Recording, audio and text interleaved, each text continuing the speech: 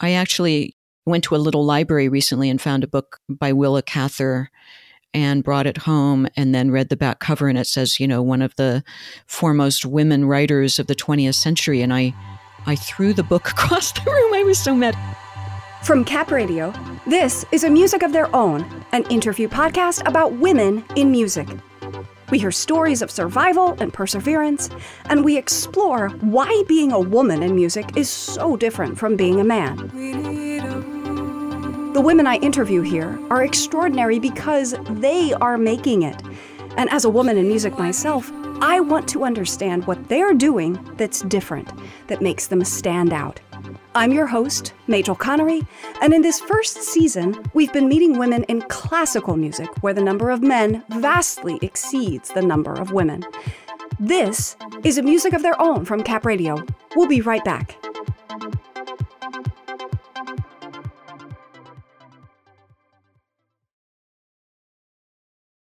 Welcome back to A Music of Their Own from Cap Radio. I'm Majel Connery.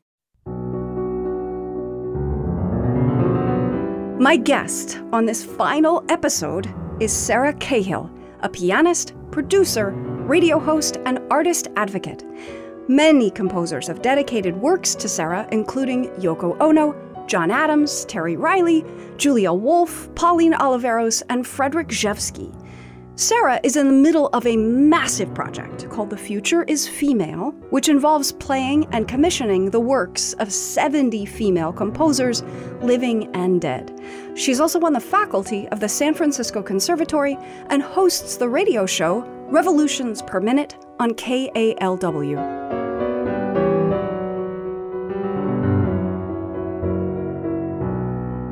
To begin with, we're going to talk about Sarah's Future is Female project. You're hearing some of it right now. This is Un Rêve en Mer, Opus 28, by composer Teresa Carreño, and Sarah is playing the piano. Sarah has spent years digging up piano works in the archives by largely forgotten women composers of the past.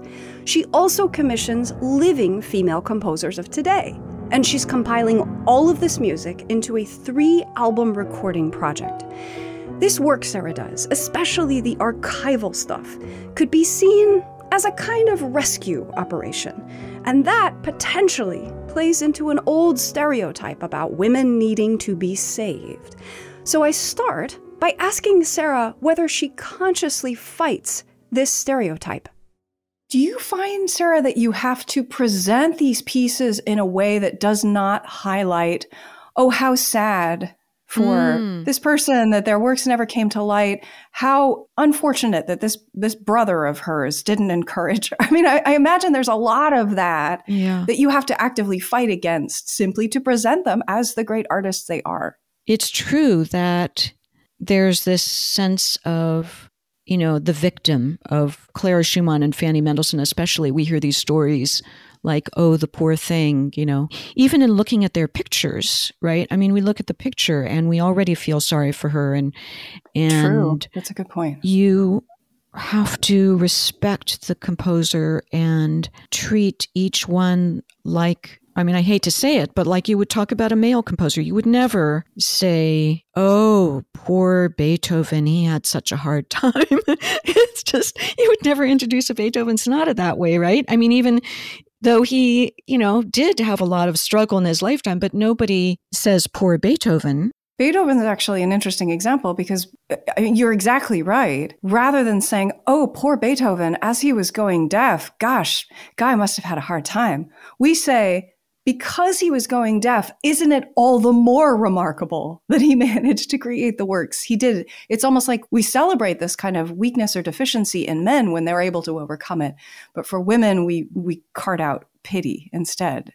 It's strange. Yeah. I actually think it's a very interesting point you make about the portraits too. And tell me if I'm misinterpreting this, but I think what you're saying is women composers are often depicted as looking kind of small or looking kind of wan, looking kind of sad, looking kind of pinned up and hemmed in, like they don't look very comfortable. They certainly don't look like they're having a good time. Is that what you mean by that?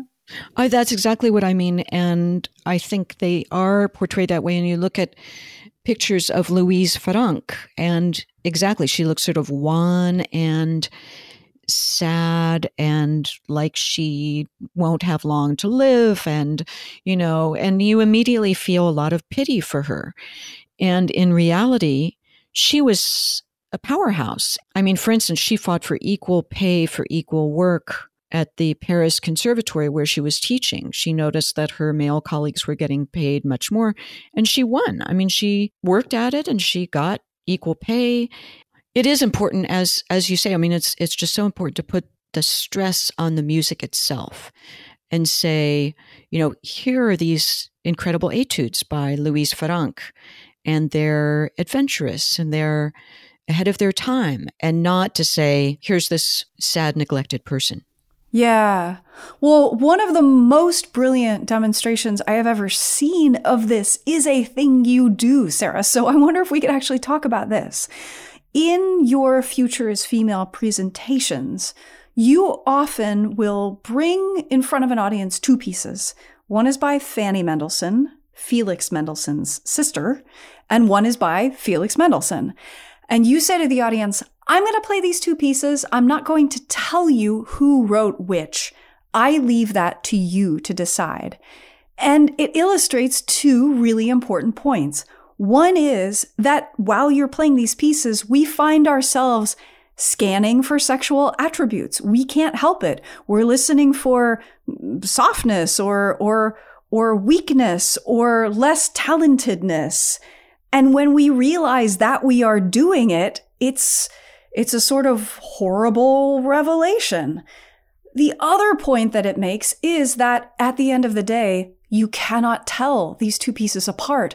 They're both really good, and for good reason, because probably Felix and Fanny were equally talented. It's just an awesome exercise, and I wonder if you could talk more about it. I think that you said you originally got this from a beloved high school teacher of yours?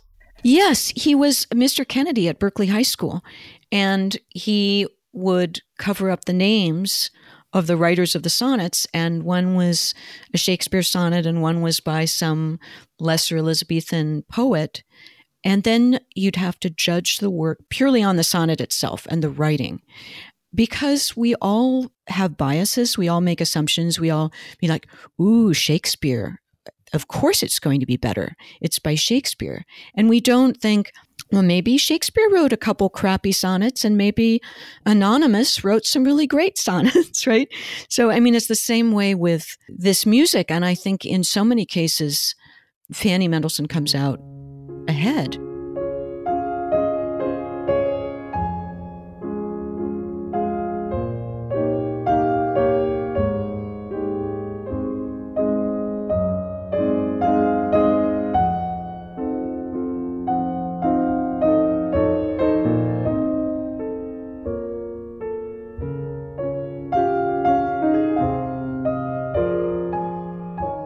You're listening to the Larghetto from Fanny Mendelssohn's Lieder for Piano, Opus 8.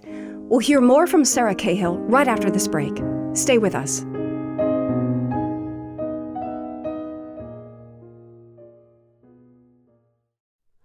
Hi, it's Terry Gross, the host of Fresh Air. We bring you in-depth, long-form interviews with actors, directors, musicians, authors, journalists, and more. Listen to our Peabody Award-winning Fresh Air podcast from WHYY and NPR.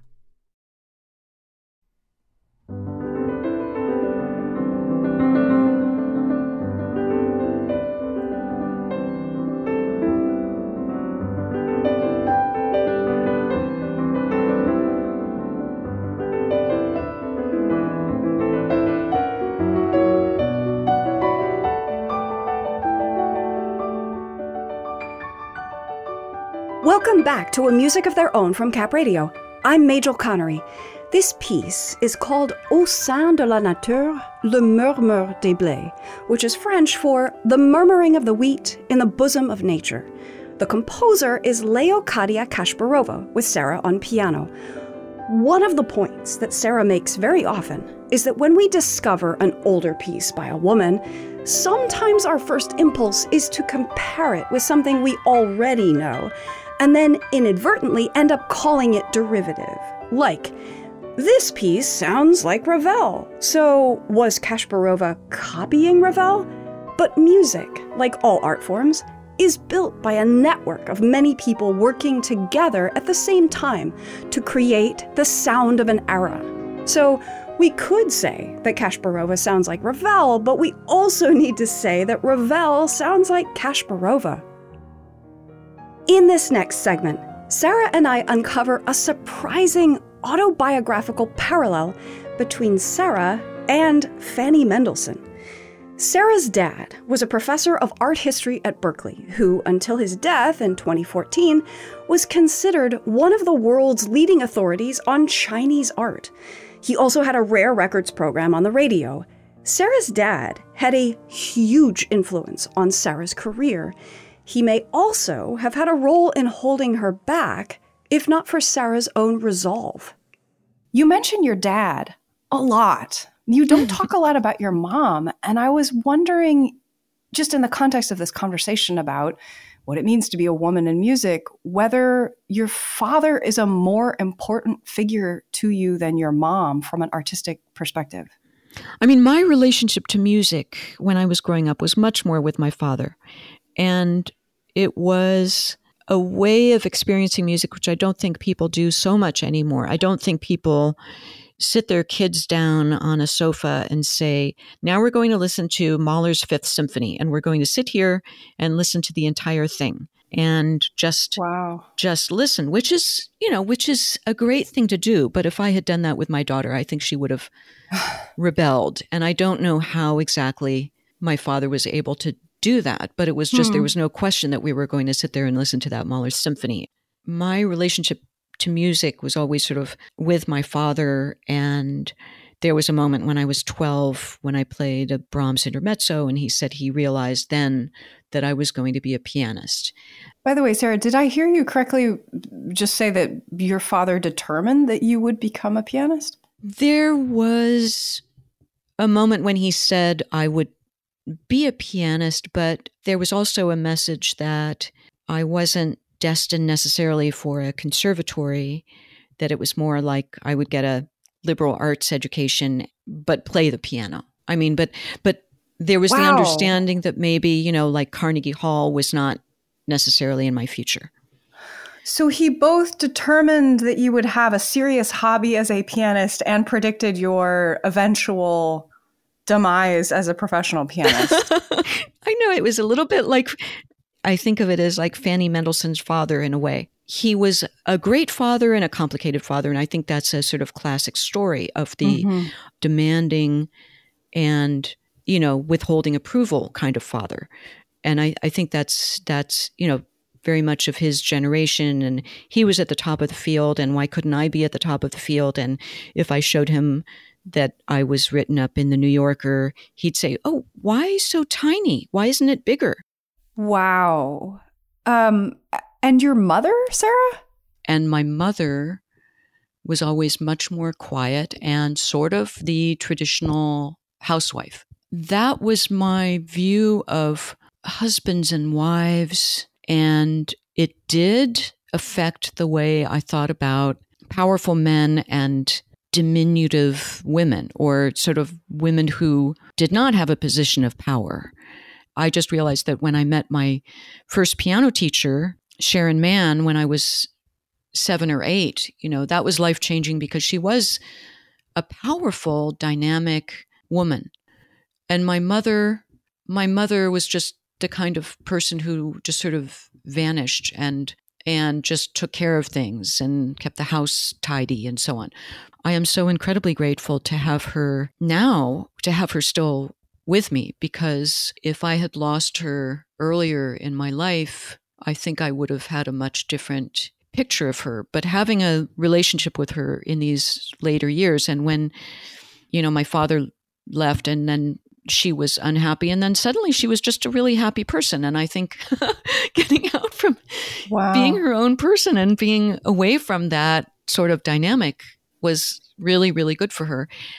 Just one little personal note is that he died on February 14th, 2014, and her birthday is February 14th. And at the time, I just said that's his one last act of overshadowing her, was dying on her birthday, so that forever now, February 14th won't only be my mother's birthday, but it will be my father's, anniversary of his death.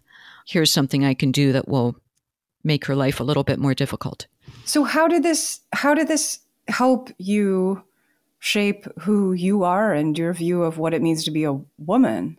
Watching my mother give up what she loved made a difference to me when my daughter Miranda was born, and I was determined to keep playing concerts and find a way to do that. And of course, being able to afford childcare helps, but I took her to Chicago when she was 3 months old.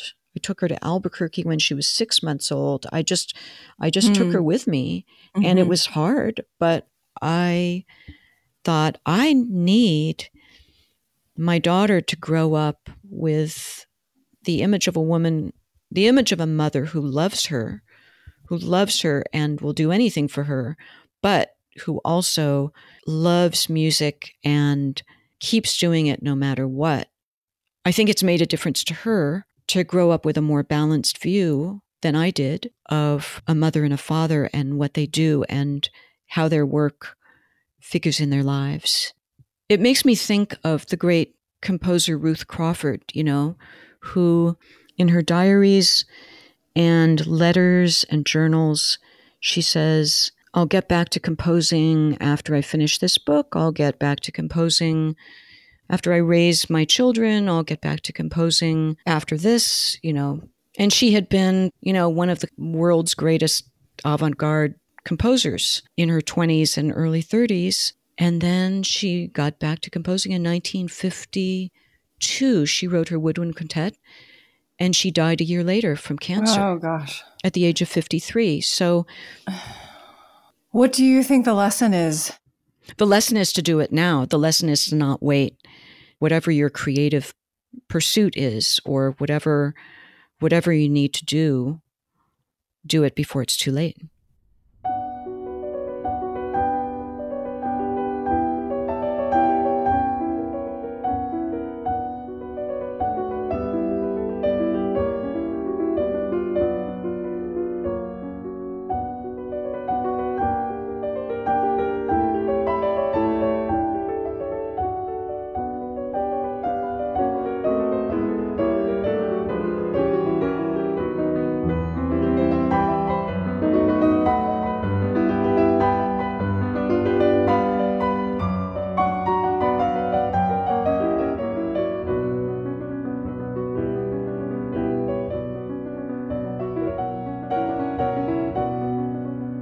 This is the Allegro Moderato from Fanny Mendelssohn's Lieder for Piano, Opus 8, from Volume 1 of Sarah's The Future is Female project.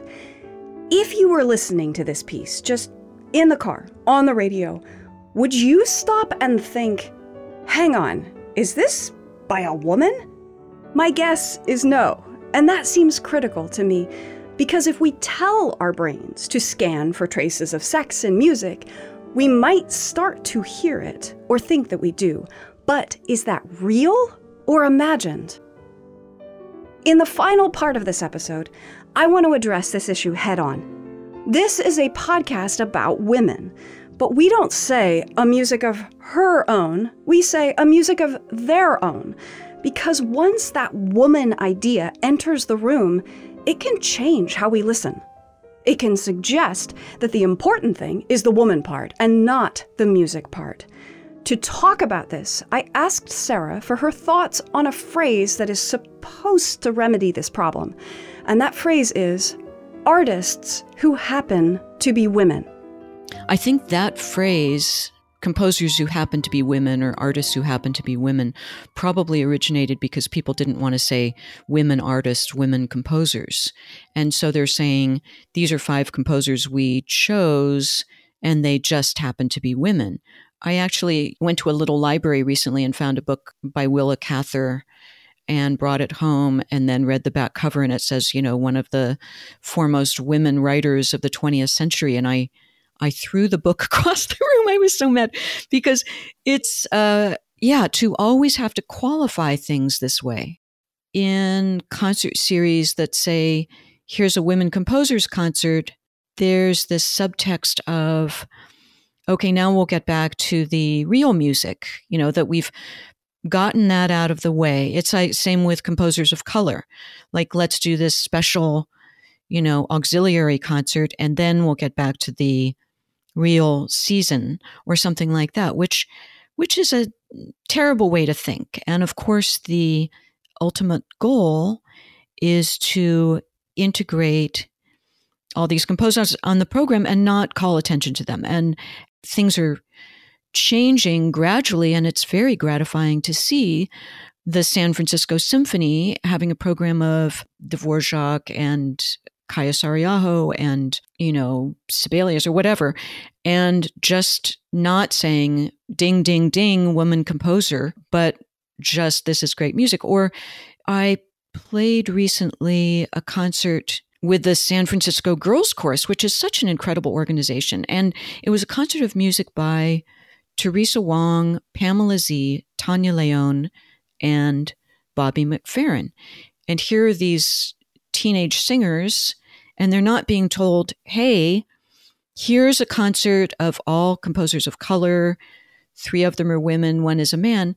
It's not about the checking off the boxes. It's just, this is just really great music, and we're not calling attention to the gender or race of these composers. Then let me ask the question to you in a different way. Do you think there is any damage done in doing it this way, the way that the San Francisco Girls Chorus did their program? Do you think we do a disservice to women by not highlighting that they're women? Or is this maybe a better approach? No woman composer that I know of wants to be called a woman composer.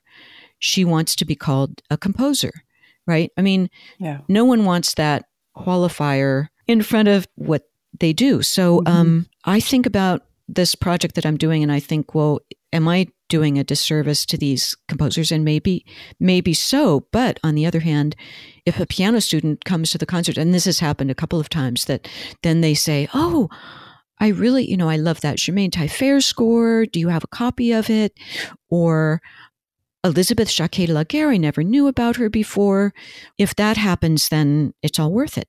Yeah. Sarah, thank you so much for saying what you just said, because you're really putting your finger on something. I right now am in this world where I'm A-Bing these 2 options. One is we say it's a woman as loudly as possible, and because we're being loud about it, we're going to create change. Or we stop saying it and just do it.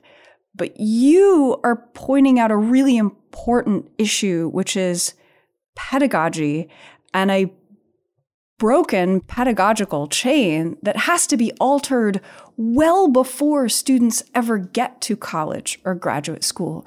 We actually need to be teaching 5, 6, and 7-year-olds about all the amazing woman composers in the world so that by the time they get older, it just seems self-evident rather than being this radical discovery. I think that's true. And what I'm hoping is that the perpetuation of the cycle of teacher and student, and that we study music and our teachers pass on the music that they think is important, and then the students become teachers and they pass on the music that they think is important. And if we can just get in there and say, here are worthy pieces for consideration, and get past some of these biases, then we can sort of change that cycle. And so I think that's a lot of where the work has to happen. And I love working with students at the San Francisco Conservatory who say, oh yeah, this Gracina Bacevich quartet, this is so much better than, the string quartet that we were just given by so-and-so. And we would much rather play this. So we're going to suggest this to our chamber music coach, right? So that's great. Yeah, things like that, where it's just exposure and saying this is worth your time.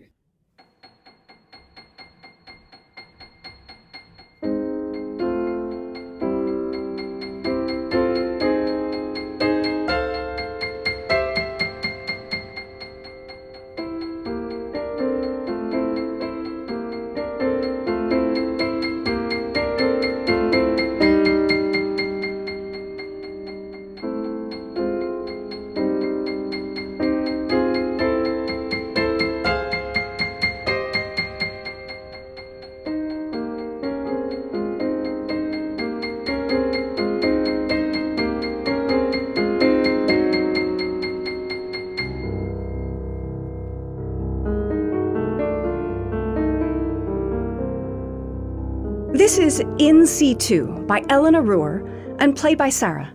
It's a spin on Terry Riley's famous In C, and it's from Sarah's album 80 Trips Around the Sun, music by and for Terry Riley. I found this conversation with Sarah really enlightening because it proposes an approach to thinking about women and music that is totally unambiguous. When you call a project The Future is Female, you are not hedging. This is not some semi-apologetic artists who happen to be women type of thing. This project is loudly proclaiming that this here is female music. What is female music? Let's explore that. It leaves me thinking, wow, what if to write music as a woman could mean to write in a way that is thoroughly, proudly female by design? This is the final episode of this season, and it's about time I answered my own questions. What is it about these 6 women that makes them different, that makes them stand out? Honestly, I think the answer is staring us in the face. The music I've been playing on these episodes is really good music, but it's also totally unique. Each of these women has invented a music of her own. It is like nothing else, and the self-knowledge it takes to get to this place creatively is not something everyone can figure out. These women did. There's one last thing I want to say, and it's about me. As a kid, I wanted to be a singer, and then through a series of very weird accidents, I stopped singing for a decade because I just lost my nerve. And then I met one of the women on this podcast. I'll spare you the details, but when I heard her music, I knew that I could do what she was doing because she was a she, like me. We model ourselves on people who are like us. And as a result of this particular meeting, I started singing again. The point I want to make is that no man could have done this for me. So another thing that makes these women different, that makes them stand out, is that they are women. And as women, they have a special power to reach 50% of the people on this planet in a way that no man can. They certainly reached me. This is a music of their own from Cap Radio. I'm Majel Connery, and I'm sad that this is the end of this podcast. But please follow us, and I will see you next time. Hemisphere before the void, the music before the noise, the thief before the nighttime, the mirror before the glass. A Music of Their Own is a Cap Radio production.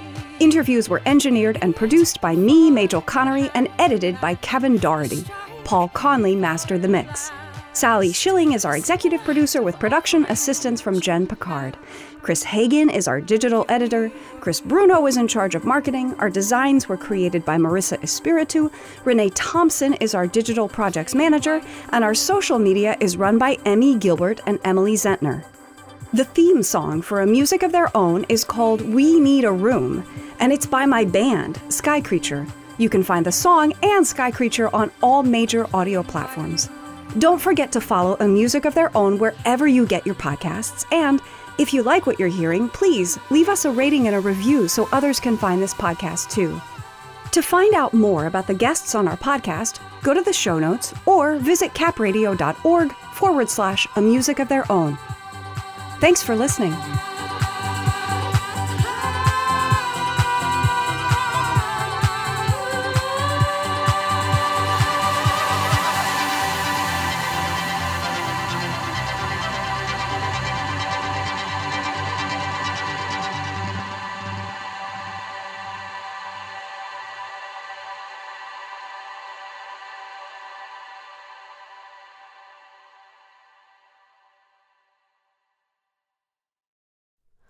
Hi, it's Terry Gross, the host of Fresh Air.